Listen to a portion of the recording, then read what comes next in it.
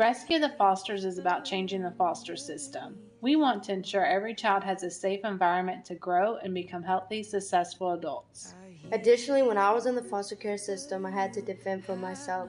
Rescue the Foster is here to empower the youth aging out of the system and offer resources to ensure they are not dependent on the government. What we observed was that children become institutionalized and end up in prison and providing the government with more funds. Rescue the Foster will provide coaching, resume writing, interview skills, professional attire for interviews, budgeting, applying for college, and obtaining housing. We want these youth to live the most freeing, successful life possible. It is their right and our responsibility to ensure that our future kids and grandchildren can live happy lives. Jeremiah 29:11. For I know the plans I have for you, declares the Lord.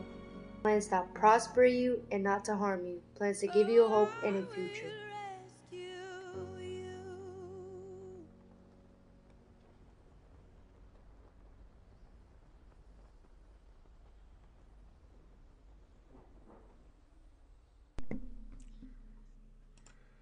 Good evening and welcome to Rescue the Fosters. I am Gino, your host, and sitting next to me, as always, the co-founder of Rescue the Founders and co-host of Rescue the Fosters. Did I say Rescue the Founders? Rescue the Fosters. Danielle Holm. Danielle, how are you? How are you tonight? Good, Gino. Thank you.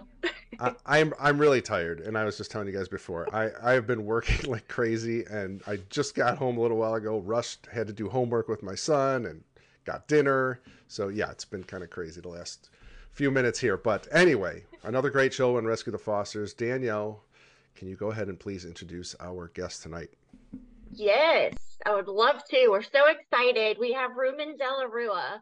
He's a lifetime, pretty much, but lifelong dedicated law enforcement officer with a combined 40 years of experience. And after serving the Marion County Sheriff's Office for 26 years, he retired as commander. And then in 2013, he returned home to Miami and to the City of Miami Police Department, where he currently works. And he is in the process right now of running for sheriff of Miami-Dade County. And we're so excited and so honored to have you on. How are you doing, Ruamen? Fine. Both of you, thank you for having me.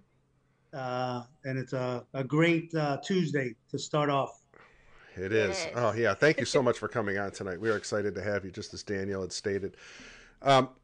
Ruamen, we talked a little bit pre-show about this, and we have a crisis here in America. Sheriffs are not upholding their office, not upholding the Constitution. They were supposed to be put in place to protect and serve their communities. And that just doesn't seem to be the case in most counties in this country right now. And I know you're down there in Miami-Dade. And Miami, boy, there's a lot of corruption down in Miami. So I'm sure you're up against it. Of course, there's corruption pretty much everywhere right now throughout the states. But we mentioned before also that we're friends with Christy Tasker. And she was running for the commissioner down there in Miami. But didn't win, came close, but I'm sure she'll give it another shot here in a couple of years. But Ruamen, we are excited to have you. Let's just start at the beginning. So let's go through your career a little bit, just so the audience can get a feel for who Ruamen is, and we'll just go from there.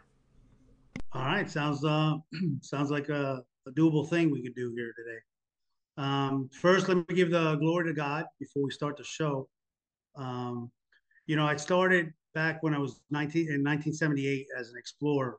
And the reason I bring it, and I think it's so important to bring up, is that was the foundation of law enforcement for me, and gave me an insight on, how to treat the community and the citizens as a child. I was 14 years old. I moved forward a few years later, 1982. I was after graduation from my high school, Hialeah Miami Lakes. City of Miami hired me in 1982 as a public service aide. Again, working in the young city of Miami, and again working with the community, the citizens. And then in 1984, I ended up getting promoted to a police officer, where I started my full-time law enforcement as a policeman career until 1987 with the City of Miami. And then, as Danielle said, that I moved to Marion County in 1987, where I did 26 years. I retired as a commander. I worked several divisions, and I wanted to come back home. So in 2013, I got rehired with the city of Miami, where I'm currently working. I hold oh, high liabilities that the Florida Department of Law Enforcement can give an officer on all the areas of liability, which are firearms, driving, DTAC, canine, which means a lot in order to run a sheriff's office. Along with, I was the president of the Fraternal Order of Police, which also gives me more insight on dealing with the unions that we have here. And I've obtained my bachelor's from St. Leo University and my command school from St. Leo University. So I got everything I need to move forward, and I'm the only candidate right now that's had sheriff's office experience. None of the other candidates have any sheriff's office experience other than working for the Miami-Dade Police Department today, or they had retired. Ruamen, I don't know if you know your video went out, so we're just seeing a picture of you. There you go. Excellent. Oh, all right. Keep. Now it went back. There we go. Excellent. So how many candidates are running right now currently against you? Presently, there's 14. Wow. Okay. There's, 3 Democrats and I believe 11 Republicans. Okay. And well, when we say Republicans, are they true conservative Republicans, or are we talking like rhinos? Well, I believe they're rhinos, but I'll let them, I'll let you see for yourself. And the reason I tell you is because, I believe in, faith, family, and the Constitution. Absolutely. That's one of my platforms. And I'm 100% conservative Republican.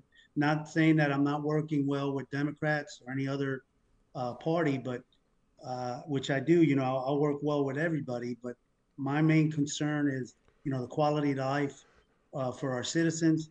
And today's society is backing up the deputies that put their lives on the line for us and are not able to perform to their fullest because of the management and the politics that play in this arena. What kind of feedback are you getting from the citizens there in Miami? Are they responding to your message? Or I mean, because I don't know, I haven't been to Miami. Gosh, 3-4 years ago I went down there, and I'm not even sure. Is it a liberal city, conservative city? It's majority liberal. Okay. Obviously, it turned when DeSantis came down here and Trump came down here. But normally, it's a Democratic county, and things are changing. Not only because of Miami-Dade County, but also the whole nation. Everybody talks about the same. I've talked to community leaders, citizens, even people at work, and they're all saying the same thing. The quality of life is horrible here. The criminals are taking over, and the police have their hands handcuffed. They can't do their job.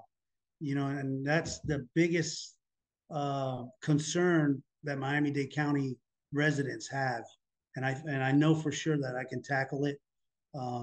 Moving forward to the new Miami-Dade County Sheriff's Office in 2025.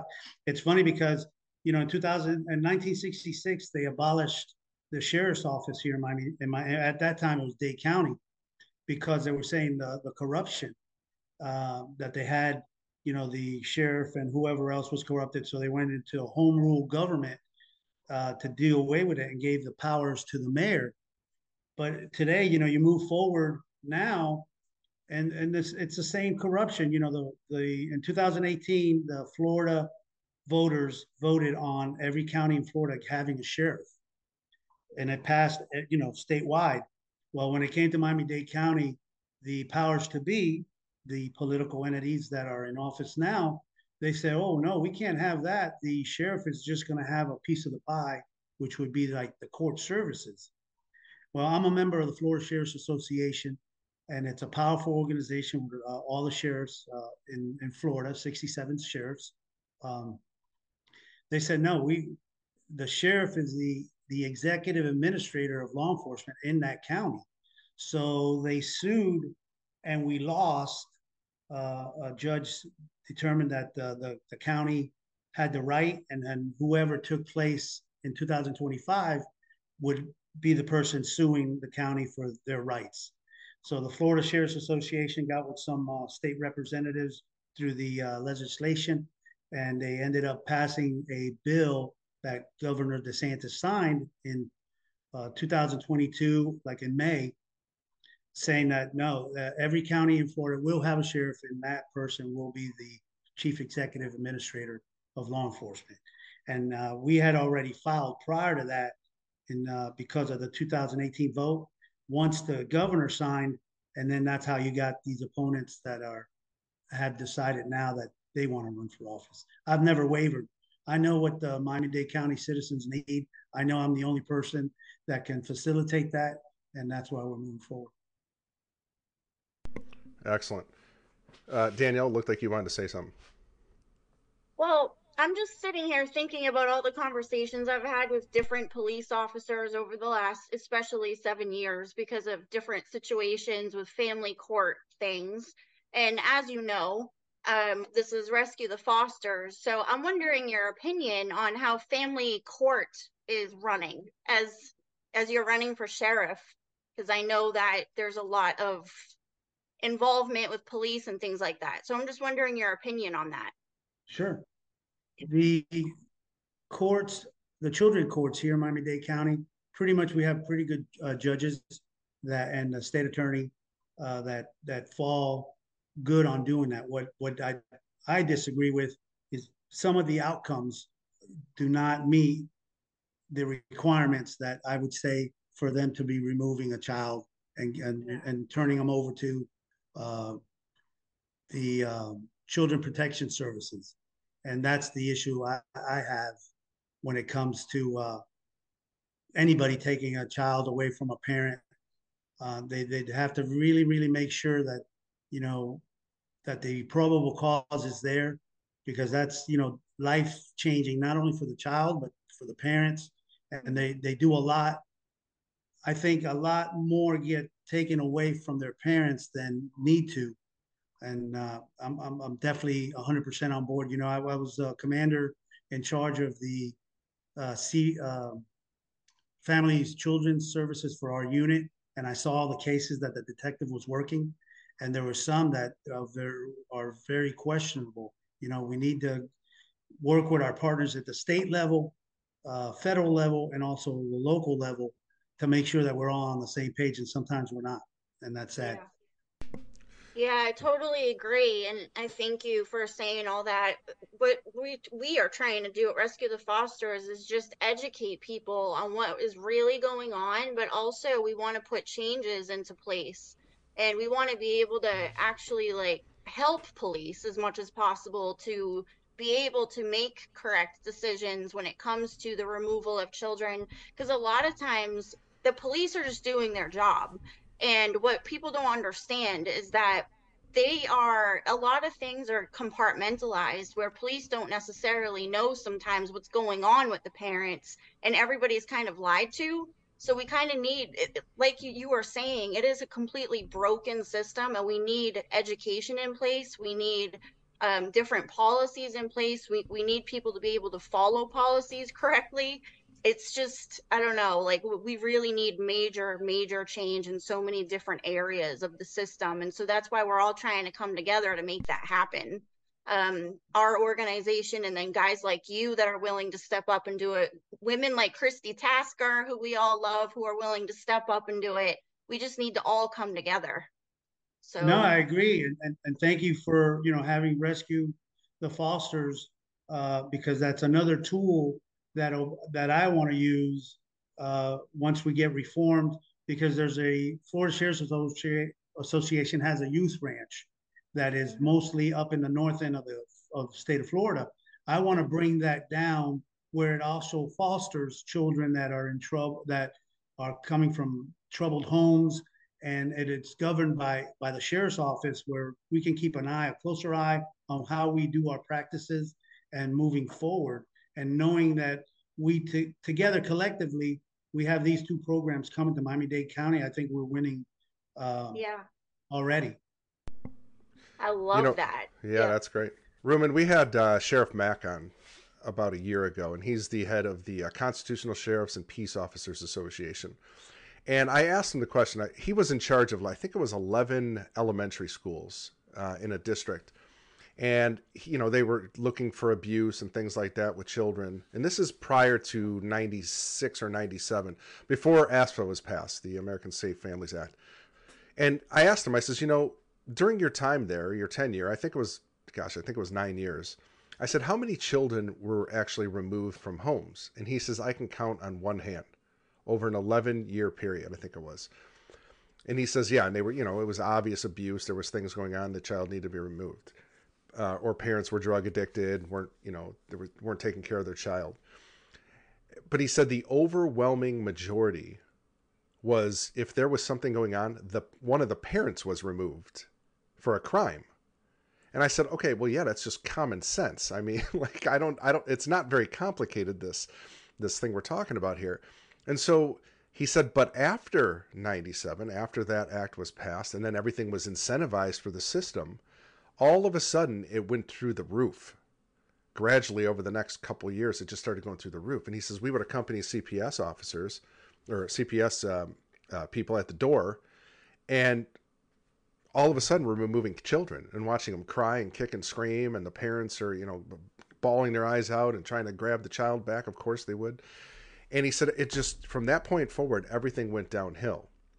And it's our contention here at Rescue the Fosters that this incentivized system, Title 4E funding, is what's fueling this system and keeps this fire stoked. And it's an unprecedented rate of children being stolen from the homes. And I don't know how aware you are of Title 4 funding. You probably don't really run across that too often in your daily duties as a police officer, but it might be something to look into and see why this is actually happening. He also said that he was with CPS social workers because they needed protection. So the police were protecting the social workers, but were not protecting the families after that. That's terrifying to me as a United States citizen. Sure, and we're still having that, and I think it has to start with, the children go to school. I think the school has a bigger burden to make sure that our children are protected, and there's protocols in place that I believe that some of the teachers are not aware of on how to deal with situations. That way we can curb, the illegal taking of the children from a home without knowing all the facts. So I think collectively getting with the school board and coming up with another program or reform that is going to better, even with that title that Sheriff Mack was talking about, I think it would help a lot. And then, us as the law enforcement community, we have to be trained, on a regular basis, because laws come up all the time where, we know what we're saying and we know what we're doing, because once we enter the home, whether we're protecting, family children's services investigator to do their job, they may not have all the details, the right information. So that way, collectively, before we make a judgment call, not only do they need, to maybe form a committee where they come to us and we work together along with, Rescue the Fosters, lay everything on the table and then move forward. So out of 20 cases that we may review, maybe there is one that, hey, listen, in the best interest of the child, he or she's going to have to be removed, is the way I'm thinking. Yeah, and I should make that clear. Here at Rescue the Fosters, we are not against children being removed if they absolutely 100% need to be removed. Of course, if they're in a dangerous situation, obviously the child needs to be removed. And, temporarily, hopefully, and maybe placed with a family member or something. But what we've seen is it's just this ridiculous amount of families being torn apart for absolutely no reason. And most of the time, there's no crime against the parent. Not even a misdemeanor. I mean, it's like that you can't find a crime. So they're just saying, well, we think the child needs to be removed and they'll give a list of, the mental health. There's a list. There's like a playbook they go through all the time, and that could be the case, but that's not what we're seeing. And so that's what we're hoping as far as reform goes. We do know that Florida is, boy, I hate to say it, but Florida's at the top of the list for child removal. And Governor DeSantis, for as many things as he has done well, he has not, in our opinion, he has not protected children and families, and even some of the laws that he's put in place and some of the funding is actually fueling this at a record pace. To be honest, it's a little scary. No, I agree. I agree, and I need to put my thumb on it and make sure that we move forward. Not only saving the Miami-Dade County children, but hopefully it'll go nationwide where everybody can see how we're doing it. Because I agree, with the family of children's services, they don't make the right decisions sometimes, and it'll cost somebody's life, and we don't want that. We want to stop that. And also, there's a foster, which they should know that there's a foster family that's only in it for the money. They're not taking care of the children. So there's a lot of components, in working, I think, forward to make Miami-Dade County a better place where we can at least show the whole nation that when it comes to removing children out of this county, they're going to have to go through me, or at least through a committee that I form to make the right decision. Oh, That's actually 100% what I envision and what I have been envisioning. So Rescue the Fosters, we want to really be able to educate people, and we see ourselves inside of police departments and sheriff's departments and inside of CPS offices, actually, like training people. Like, we actually see ourselves being able to do that. And because a lot of times we find that the social workers don't even know the law. They don't even know what they're doing. And we have been trying to educate social workers. And then when they start realizing, wow, I'm actually trafficking these children, they go into fear. But a lot of them aren't, they're in so much fear that they're afraid to come out and speak out about it. So we really have to figure out how to make this change. And I would love if you had a committee that we could be a part of, because we can definitely start the change in Florida. And I have envisioned that, where I think that a huge change would happen in Florida and it would ripple across the country. I completely see that. I agree. I mean, to be stakeholders, like I told you at the beginning, with the Florida Sheriff's Association, to have a committee like yours, you have to have it. You just can't depend on what they did in the past. We have to think outside. We're visionaries, transformational, person that I believe thinking outside the box will get us moving forward in the 21st century that we need to. And I think, between the children's family services and, human trafficking, especially our children, that's a big epidemic. And I'm 100% on board of making a committee so everybody will be on the same page, and, we can start something big. That's what we really want to hear. We need to hear that from every sheriff in this country. They're supposed to serve and protect, and I just feel like that's been lost at some point. And I don't know. Well, I kind of do know why it's happening. A lot of these sheriffs have been paid off. A lot of departments have been bought off with bribes, to be quite honest. And a lot of, even some of the pensions for some of the sheriffs and especially judges are through this Title IV funding and all this money that's coming in these back doors that taxpayers have no idea about. If taxpayers knew what their money was going for, they would end this nonsense overnight. But it's just, there's no awareness right now. And not to harp on this, Ruamen, I know we want to hear more about what you're going to do to protect Miami citizens and all that. And but for us, because obviously this is what this show is about, it's very important to both of us, and also Sylvia, who's probably watching right now, and other people that we work with, because we've seen so much corruption and so many good families torn apart. In fact, one of our friends, Chris, in the chat right now, he had his family torn apart in Massachusetts, and they banned him from Massachusetts, and he doesn't even have anything against him. Nothing, no crimes, no nothing. And they even put a tether on him, an ankle bracelet to keep him out of the state, and he's done nothing wrong.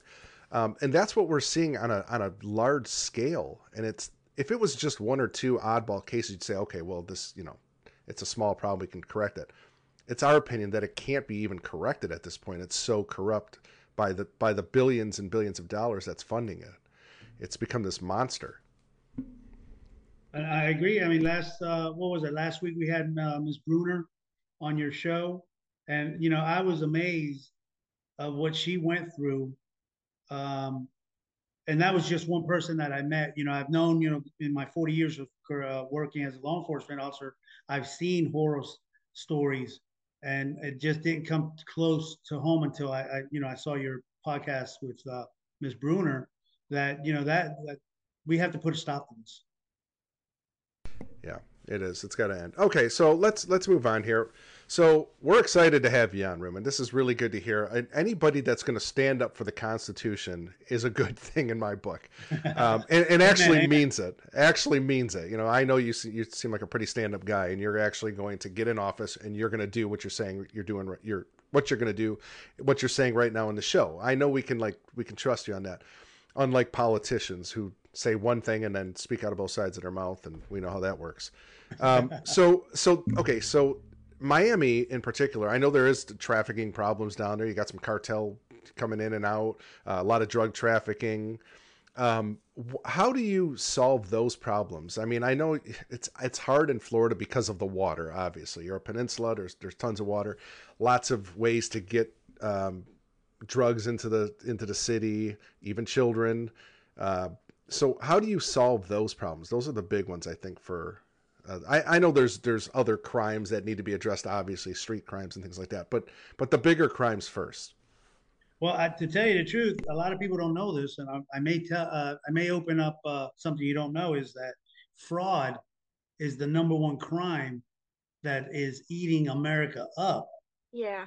A lot of people think it's drugs, and especially Miami, the drug capital. Back in the day we were cocaine cowboys, but really fraud is the number one crime that I want to focus on, for sure, because a lot of victims, between the elderly, the young, the newcomers, everybody's taking a hit, and once it hits your pocket, it hits everybody. With drugs, there's certain people that will buy it, sell it, or use it.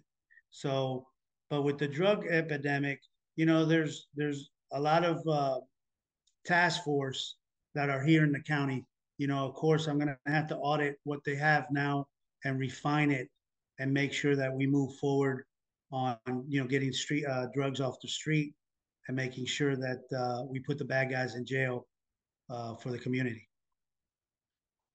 Well, oftentimes fraud just opens the door to every other crime. So I agree, fraud is kind of at the epitome of all of it, because it leads to everything else. So it does, and I've noticed that a lot of people think it's drugs or robberies. Fraud is off the chain.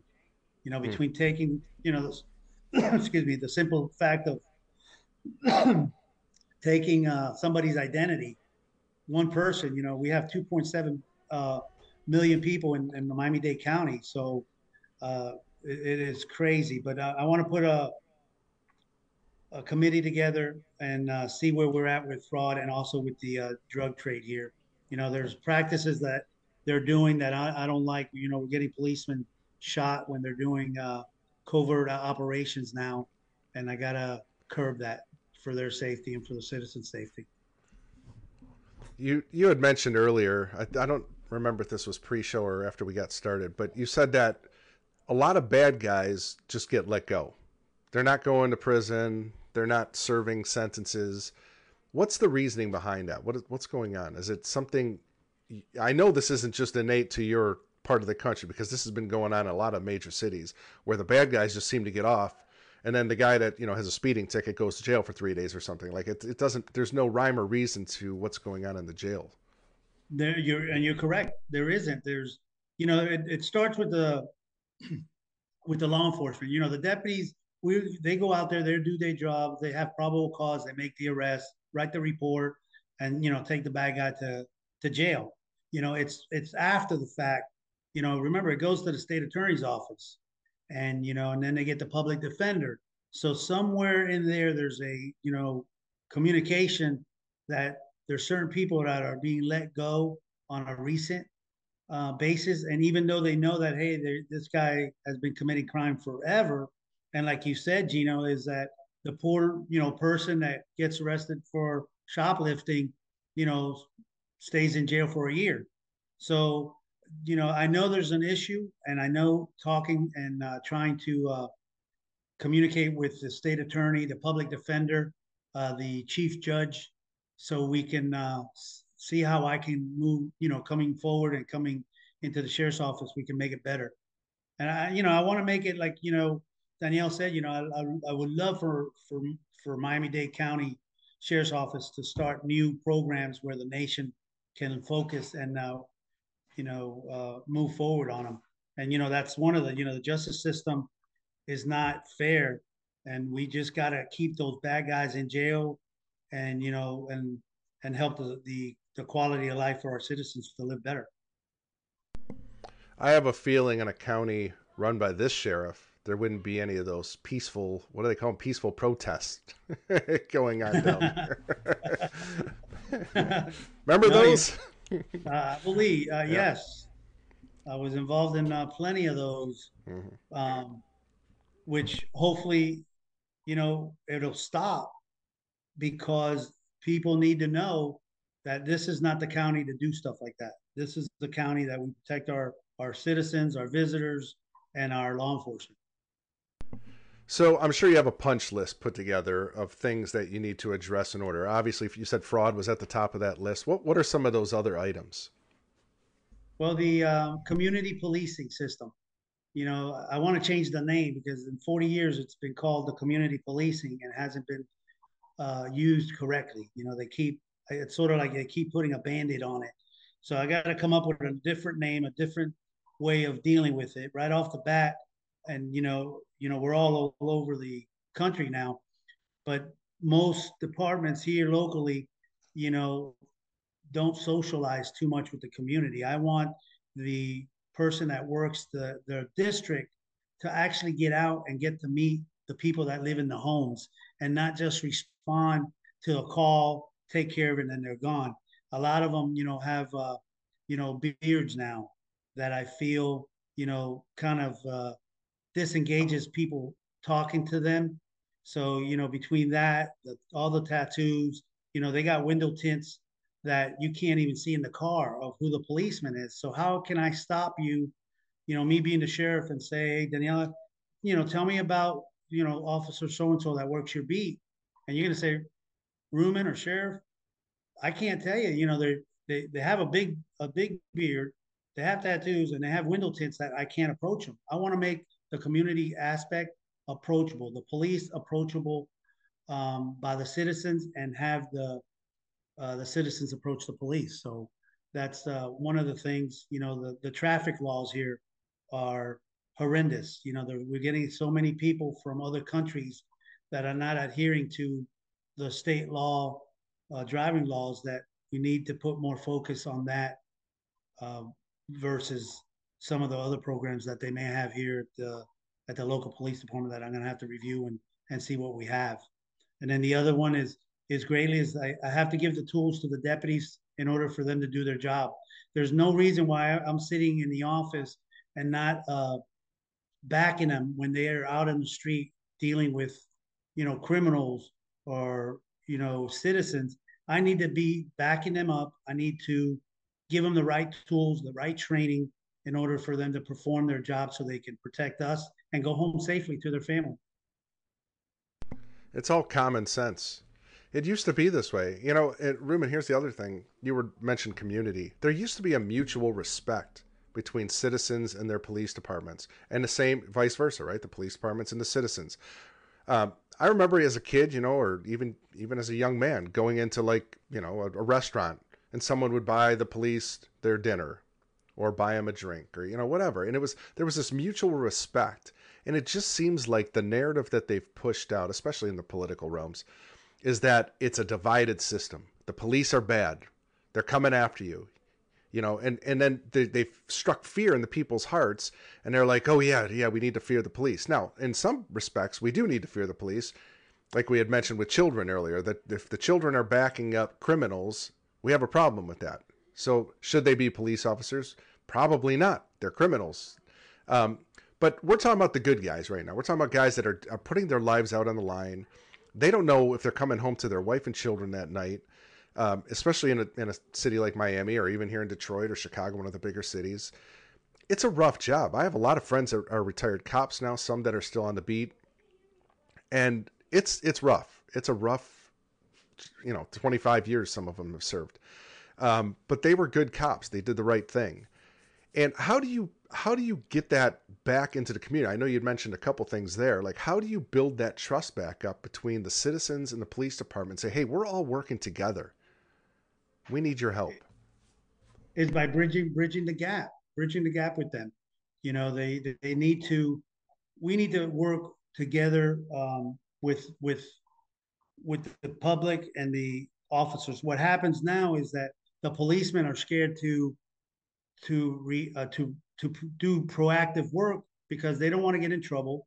They don't want to get relieved of duty. They don't want to lose their family or their job. And what happens is the administrations of law enforcement are not backing the policemen up on, it used to be a point where, we have policies in place that when you violate them, we as the administrators have the opportunity to correct your measures, remedial, and make you better. Now it seems like, you do something not to the opinion eye or to the liking of the public, and then they want to remove that policeman. We don't recycle them and help them out anymore. So everybody's scared, and I just got to bring everybody together and make sure that, listen, you're being protected. You do the right thing, we're going to go all the way with you. I can't control those that are, think outside the box at a policy or the law. It is what it is. But those that stay on course and do the right things, they have my backing 100%. We can't have law enforcement, sheriffs or chiefs, bending a knee to the community, when the community doesn't like something that was done to them. That's not our job. Our job is to stay strong, stand on two legs, have our faith, have our family, and a constitution moving forward. There's a thing that I have, it's called the upside down triangle. And if you look around, not only, Miami-Dade County, but nationwide, you'll look at the top of the triangle, who's normally there is the sheriff or the chief.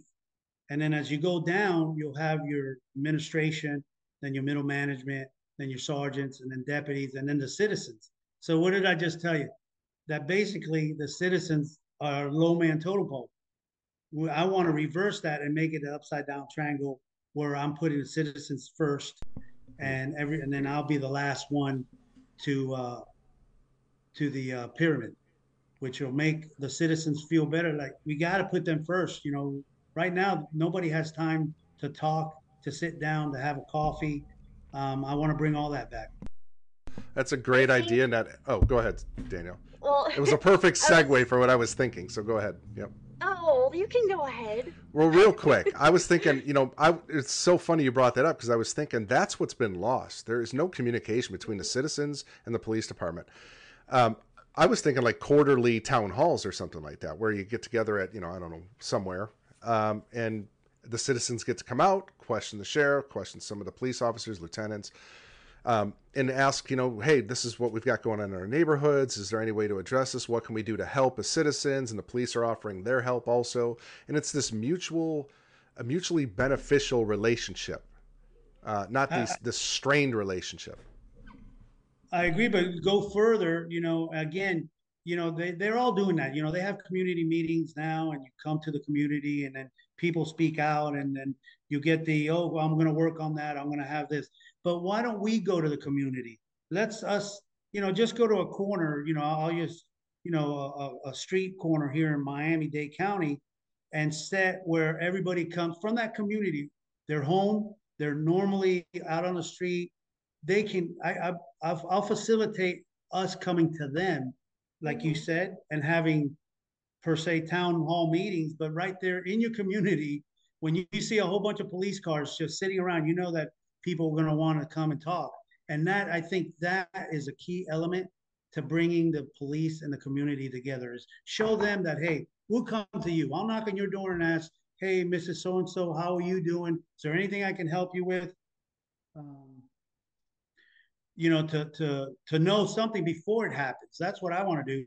I want to know if you're working in a beat, I think you should know everybody that's in there, what issues we have. Do we have somebody with mental illness that we're going to have to deal with in the future? We already have it nipped in the butt, other than instead of waiting until they call and then, oh my God, I didn't know we had this in the community. I want them to go out there, put more boots on the ground, knock on doors, friendly, and not always knock on doors when they're going to make an arrest.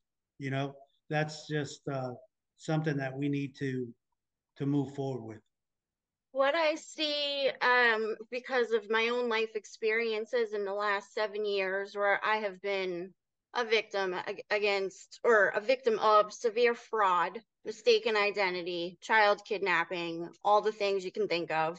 I have spoken to so many police officers trying to figure out this exact thing we're talking about right now. How can we, from my side though, so on my side as a citizen, how can I get the police officers to understand that people like me are not bad?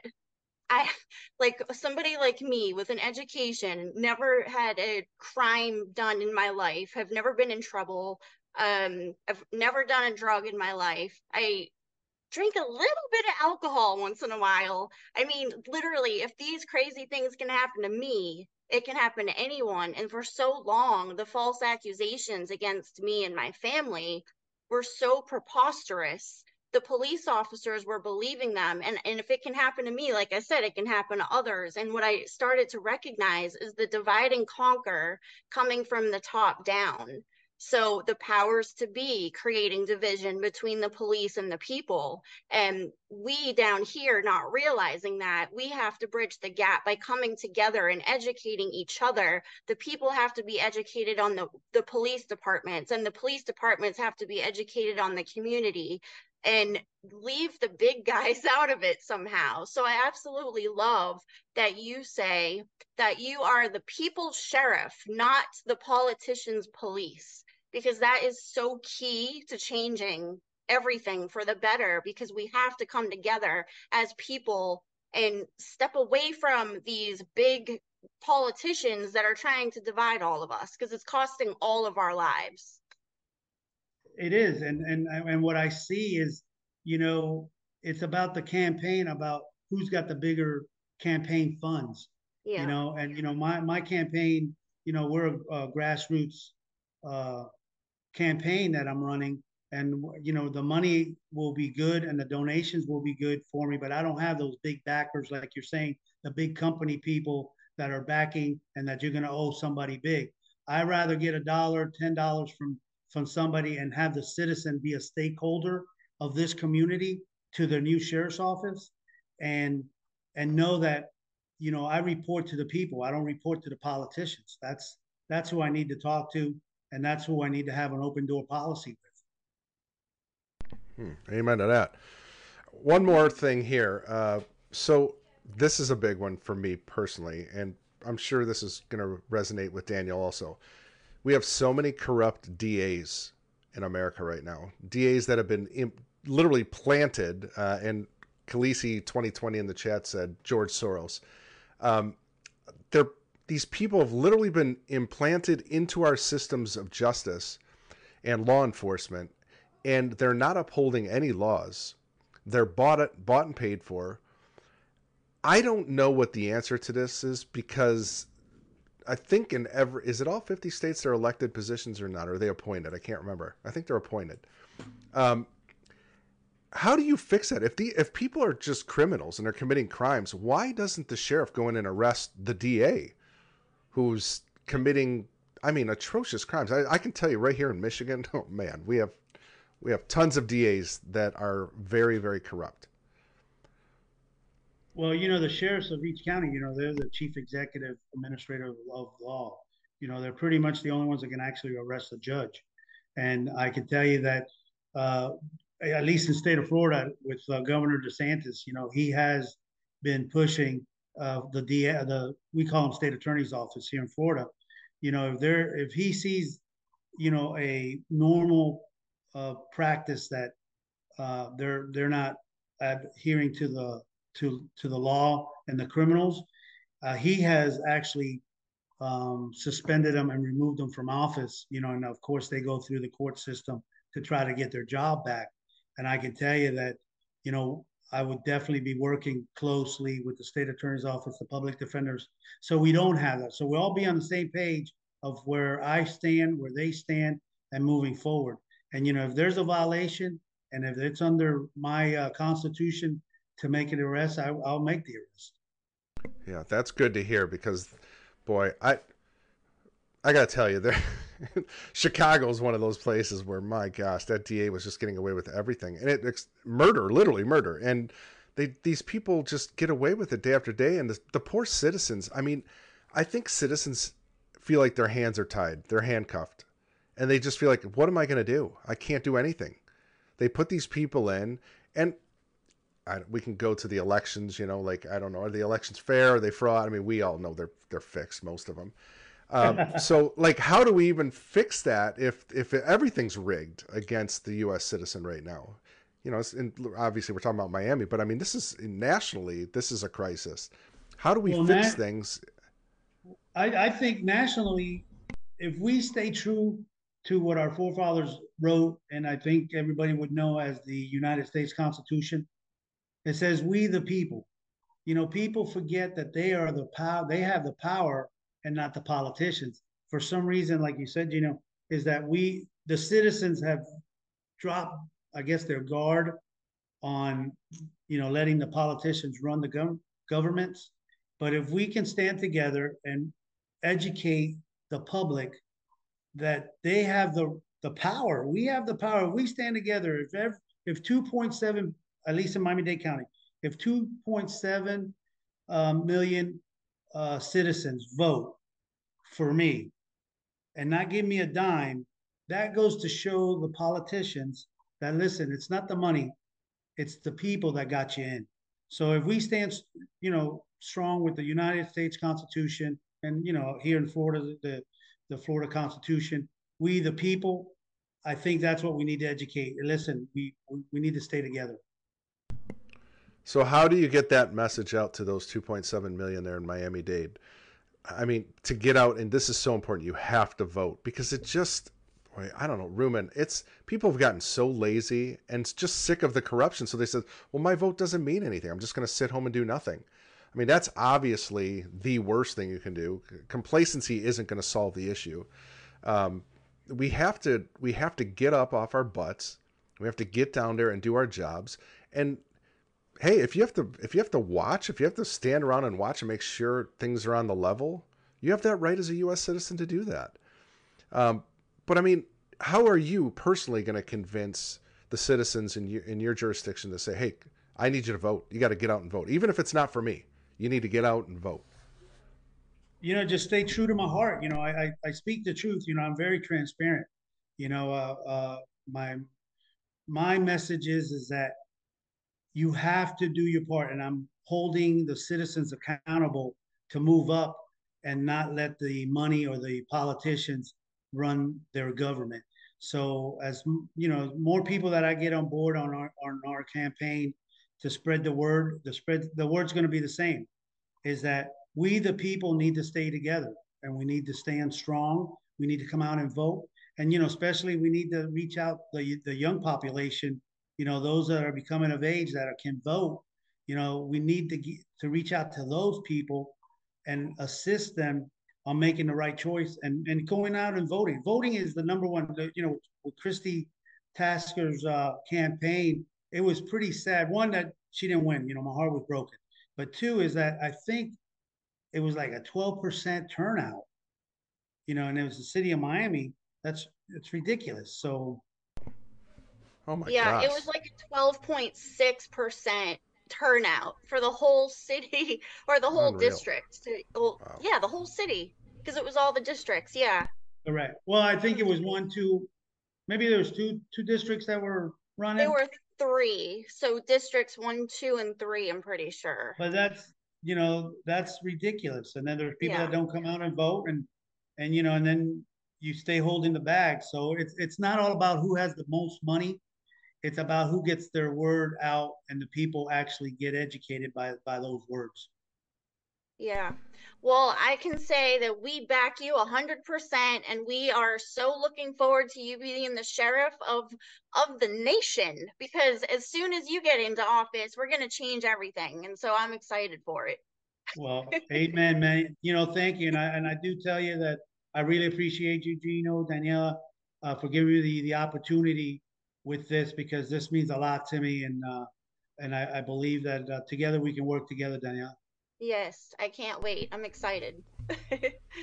Ruben, are you going to be like just door knocking? How does this work? I mean, campaigns, that's a whole different animal. I mean, and I know it probably varies state to state or even district to district, but it does seem like if only 12% showed up to vote last time, I don't know how you fix that. I mean, it seems like you just say, got to go door to door and say, hey, this county depends on you voting. Well, right? that was in the city. The city has a smaller population than the county. But just to give you an idea of what you said, that people are not coming out and voting, is that I've been knocking on doors at, like I told you, we started a year ago, and I've been knocking on doors.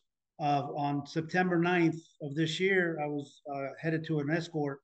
I'm a motorcycle policeman, and I got hit by a car that was changing lanes and took me out. I broke my leg, my knee, my tibia, my foot, my two hands.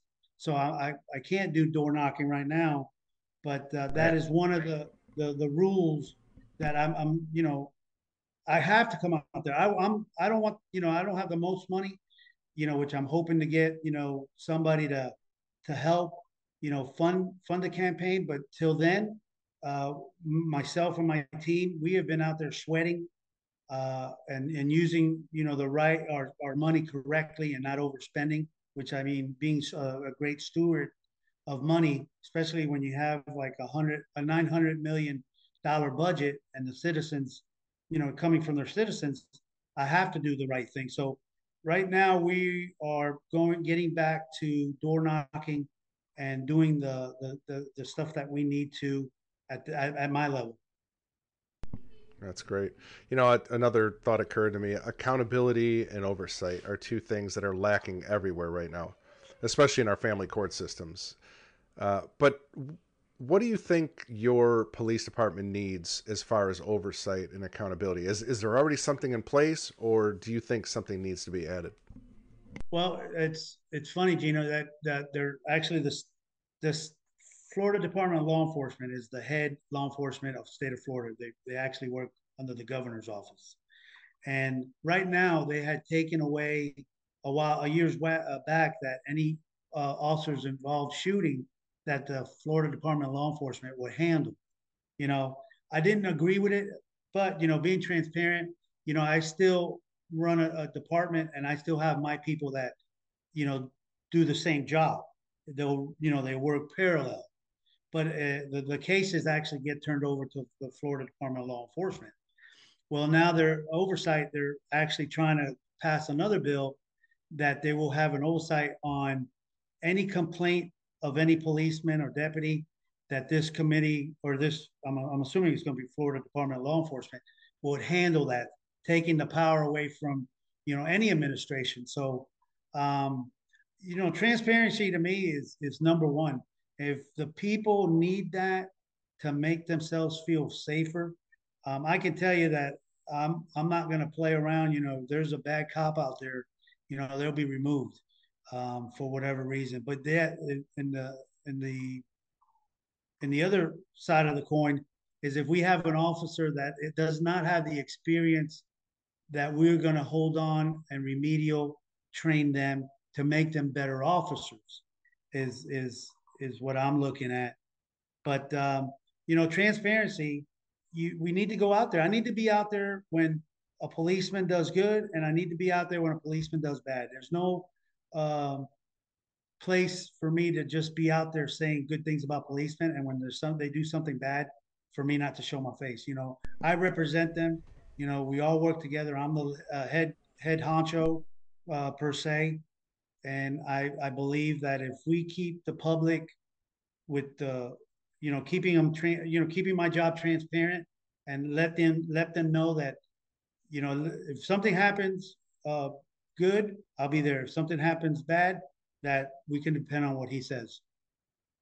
I love that. And the people need not worry because you already told me that I am your accountability partner. So I will Yes, hold ma'am. Awesome. Ruamen accountable. Yes, and you have to have that. You know. It's Yeah. funny. Have you seen the auditors, the new uh, interviewers, the what is it, First Amendment auditors that go out there and audit? You know, not only police but any postal worker. Yes. You know, hey, listen, more power to them. You know, Yep. that's how, you know, you got to be on your toes. You know. Sure. When it comes to safety, public safety, I mean, gosh, you got to stay on people, right, to do their jobs correctly. And not only for the public safety, for their own safety and their partner's safety. Everybody Correct, but I involved. hold, you know, what a lot of people don't do is you got to hold the supervisors accountable. You know, your supervisor, you know, the deputy works at the front line. But if you don't have a supervisor that's not micromanaging them, but noticing different traits that something's happening and bringing it to their attention or my attention and up the chain, that's where we break the system. So if I'm going to hold not only the deputies but the supervisors accountable. That means if a sergeant's not doing, you know, does something wrong, I'm going to look at the lieutenant, captain, major, chief, so on and so forth, before, you know, I put my final decision on that deputy that did, you know, something minor, you know, violation of policy or didn't know better. So I'm going to hold. You got to hold the executive uh, branch and also the middle management and the low management accountable for their job. Sure.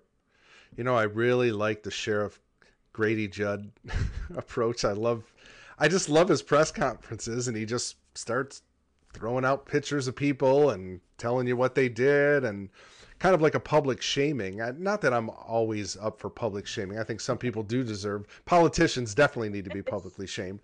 But you know, if it's minor crimes or, but when you got repeat offenders and they've been let go 100 times because of the system, these people need to be put on blast. Is that something you would consider?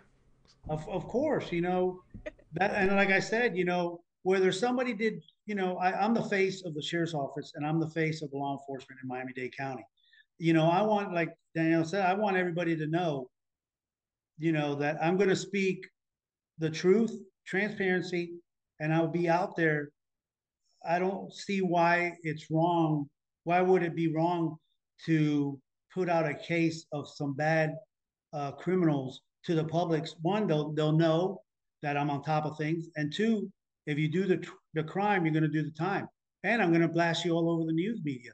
You know, I'll use the public to help me out. You know, when somebody ran from us or we're looking for somebody, I'm sure I'm going to do announcements of going out there and saying, hey, a public message.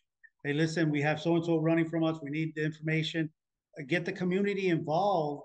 And again, when they do something wrong, I'm going to be the face. Hey, listen, unfortunately, so and so, you know, worked for us X amount of years. You know, he's going through some hard times. He ended up doing whatever, and we don't condone it. You know, we're not.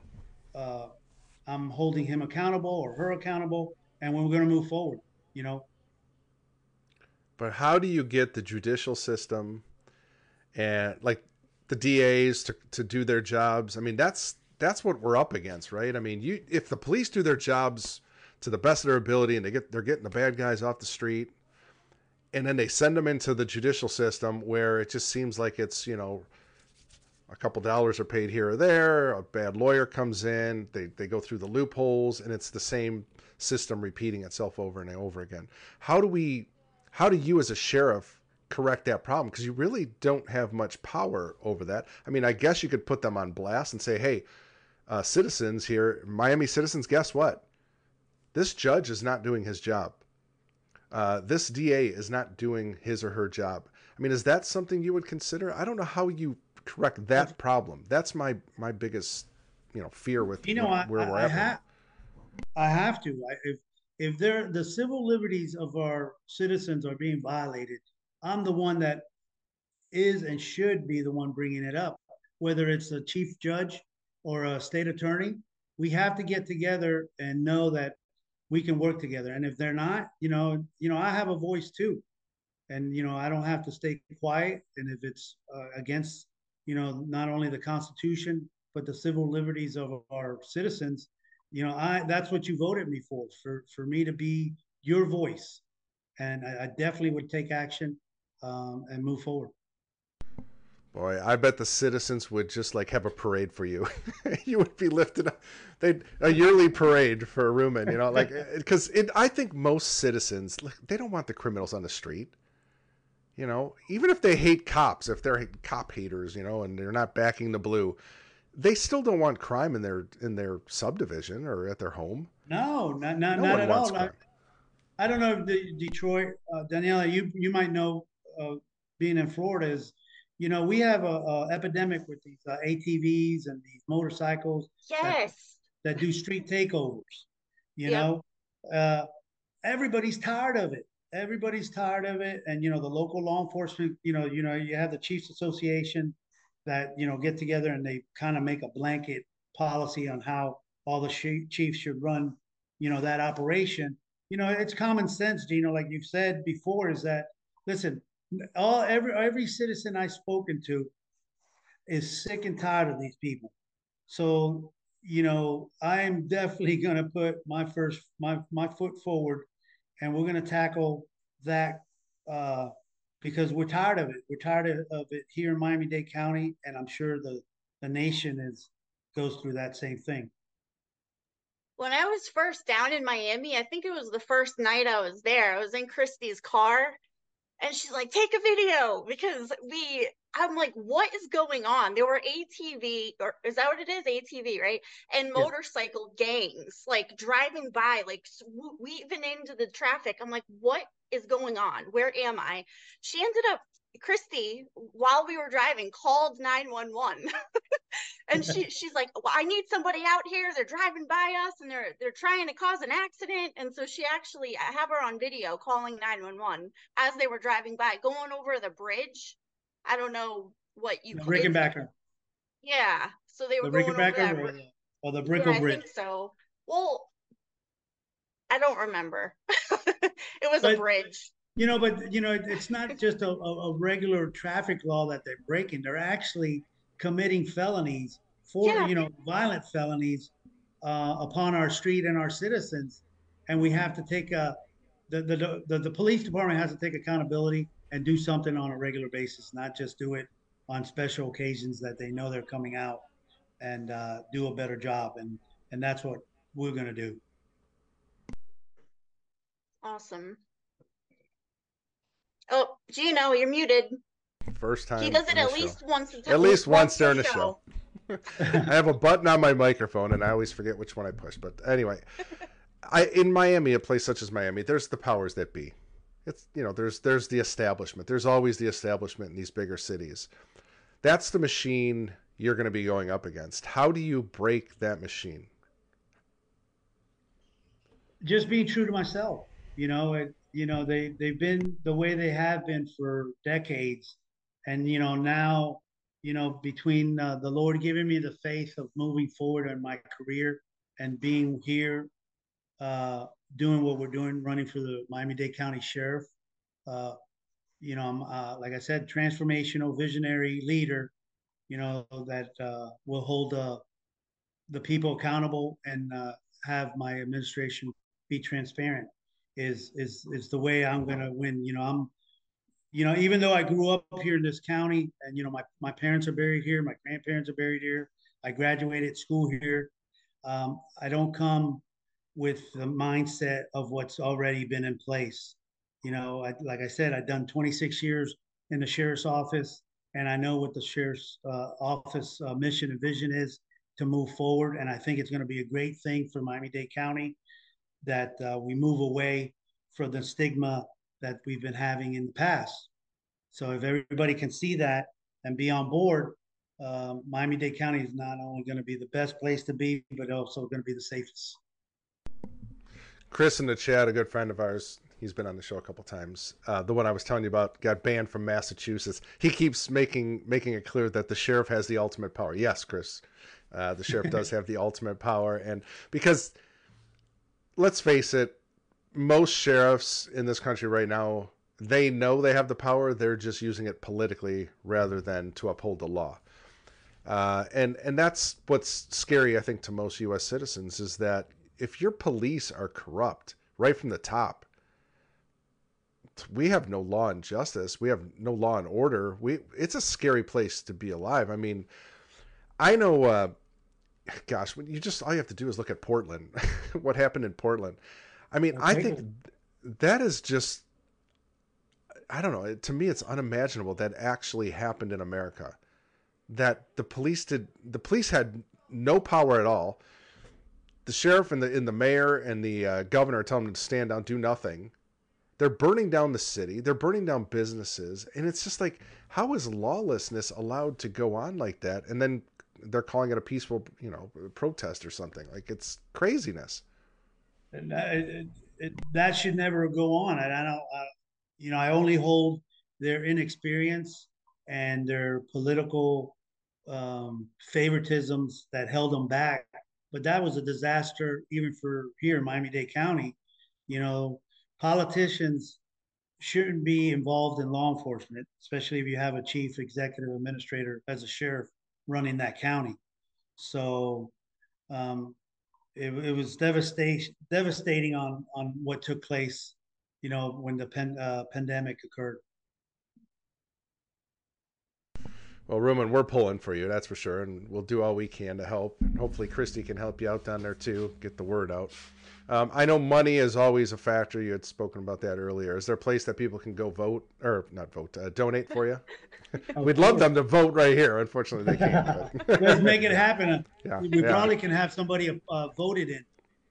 We the people. We stick to the Constitution. Right. Like I said before, if any viewers can help out, if they go to www.DelaruaForSheriff2024.com, there's my website. Look at me, look at what I stand for, and press the donation button. As simple as $10 can go a long way, and I really, really appreciate it. May God bless everyone, and hopefully we can work together in the future, especially saving our children from being taken away. Amen. Amen to that. You can also follow the campaign on Facebook. That's Facebook profile. Gosh, you know what? I'm going to read. I don't think I have the right ones in the description, guys, so I'll have to go back and put these new links in the description so you'll be able to click on them there, both on Rumble and also on the Foxhole. Also, you can follow them on Twitter. It's at DeLarua_Ruamen. And guys, if you can, this is the power of social media. Ruamen is pretty big. So we have some people here. If you guys can just retweet or go on Facebook and share or something like that and get Ruamen's name out, that would help tremendously, I'm sure, to his campaign. So how many months do you have, Ruamen, before all is said and done and you're the new sheriff in town? Approximately 8 months for the primary. We got to go head to head with the parties, and then we're going to go to the general in November. So 8 months. That's it's already started. Once I heal from my recovery, I'm doing a lot better now. Hopefully, you get to see me more. Yeah, sorry to hear that. And I just want to say how inspirational you really have been for me. And many other people. Christy introduced me to you based on your accident. And then I've been seeing your progress, and I saw different videos, and that whole triumph over tragedy situation, like, you are the master at it. So I'm really rooting for you, and I just know that you're going to be doing great things no matter what. So keep going. Thank you so much. And that's something that, I tell you, if you see me at 40% now, can you imagine me at 100%? Right. I want to see that. I love it. For sure. Yes. All right. I appreciate it. Yeah. Ruamen, you can go ahead and end the meeting. Me and Daniel are going to stick around for a couple seconds. Thank you so much for coming on. All right, many blessings. Happy holidays, but hopefully we get to talk soon. Yes. Yes, we will. Take care. Great guy. I love that guy. Oh my gosh, so cool. Very cool. That's what we want to hear. We want more of that. Yes. All over the country. guys that are just sick of it. He's been a cop forever. He's done several different duties as a police officer. Now it's time to step up to the sheriff role. And I have a feeling he's a man of his word. He's going to stick to what he said. And I love that. Well, especially when I'm his accountability partner. I just claimed myself as that. You did. Well, Christy will hold him accountable too.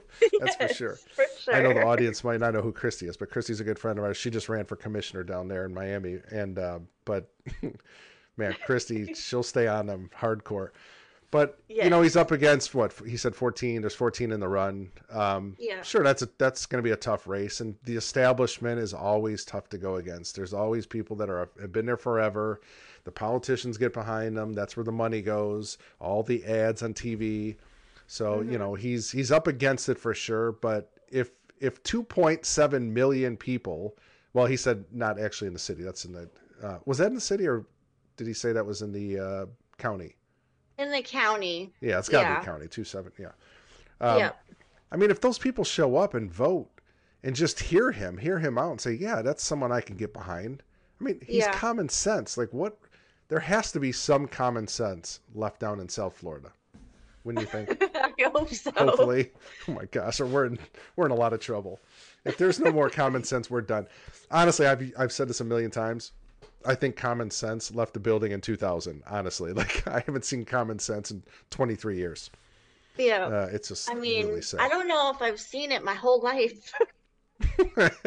Yeah, in your life you probably haven't. My gosh, there used to be common sense. I mean, growing up, I remember there was lots of people that had common sense. There was even politicians that had common sense. Not so much anymore, unfortunately. Chris has been on a roll in the chat. He said, "Arrest the governors." We love Chris. Yes, we do. should. The sheriff has a lot of power.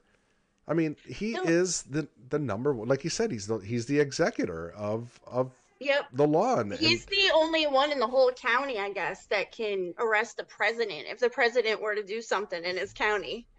So cool, isn't it? Yeah. You got to love the Constitution. You got to love the way our forefathers thought. They understood that men are inherently evil and will do anything to gain power and money and sex. Those are the three things that I think run the world. Turns out they might be right. I think they were. I think they knew something. Yes. Man, smart guys. They would be, if they were alive right now, they would be throwing up daily. Like they would be sick to their stomach. They would be like, we stood up against tyranny, and this is where we're at right now in 2023. Are you kidding me? Oh my gosh. Yep, it's craziness. But I'm just so glad we had him on, and I really want to be able to help him get the word out, because seriously, this is what I envision. If we can make change in one of the most corrupt cities in the nation, we can make that ripple everywhere. So if we can make it happen in Miami, then we got good things coming. So that's what I see. Gosh, can you imagine Christy and him as a 1-2 punch? Oh man. Yes. You want stuff to get done? Oh man. That would be the model. Miami would be the model city in the US. Yeah. Guaranteed. That's exactly what he said he wants to try to, make happen. He wants to make Miami that city that other sheriff departments can look to be the model. And I really see that being able to happen. And then if Rescue the Fosters can be involved, think about what we can do. You could change DFACS down there and the whole system. Exactly. Yeah, it would be amazing. It would be absolutely amazing. And it's it just takes we the people. That's it. We can do this. I wish I was in Florida. I would definitely be voting for that guy. No doubt in my mind. Man. Yep. All right. Well, good show, Danielle. You did a great job as always. And Sylvia, we hope you're feeling better if you're awake. She's probably not. She's probably laying right next to Leo. He's probably drooling on the pillow next to her. That's her dog. So just in case people don't know, just so it's her dog. It's not like her husband drooling on the pillow next to her. It's her dog. That's funny. Yeah, I have a feeling like if Sylvia was just eating chicken wings, she'd probably feel better. That's like her go-to. That's her thing. Yeah. All right, we love you guys. Thank you so much. What is today? My gosh, it's already Tuesday. Okay, so Today's Tuesday. So tomorrow's Wednesday because that follows Tuesday usually. So Insight Live, we are back tomorrow. Oh my gosh, I forgot to text somebody that was supposed to come on tomorrow. I got to text her right after this. I think Dr. Rashan Golden is making her return with her husband, Doug, to talk holistic medicine, naturopath stuff. I love having them on. They're great. Her daughter died when her daughter was 19 from a vaccine that she received going to college. There's a documentary they were working on. It's still not out. I know they were having trouble getting it funded. They were up against it. A lot of the powers that be did not like what they were talking about. In fact, I had a video, like a 1-minute clip of the documentary on TikTok. It was up for 3 days. It was going crazy on TikTok. And all of a sudden, I'll be darned, they shut it down. They blocked it. Because they didn't like what was being talked about. So anyway. Yep. Yes, Friday's your big day, Chris, man. Praying for you, bro. Yeah. Let's hope that thing gets taken care of. There was something else I was gonna say. So Wednesday. Thursday we're back with Marissa. Marissa. Right? From Me Too Family Movement, so that'll be a good one. She's on the trauma triage team with us. What? Me Too Family Movement. Oh yeah, me too. Just think about how many people have been affected by a family court, like so many. So me too. Yeah, thousands and thousands. Yep. Yep. So that'll be good. And then Saturday back with Megan for our show Reexamined. That's at 11 p.m. And then the Blender returns Sunday night at its regular scheduled time of 9 p.m. Anyway, have a blessed night, guys. Be sure to go watch Better Lately. I think it's the last show before they go on honeymoon. Neo and Ron head into Mexico. So I'll see you guys over there tonight. Everybody take care. Have a blessed night. Danielle, have a good night. Good night.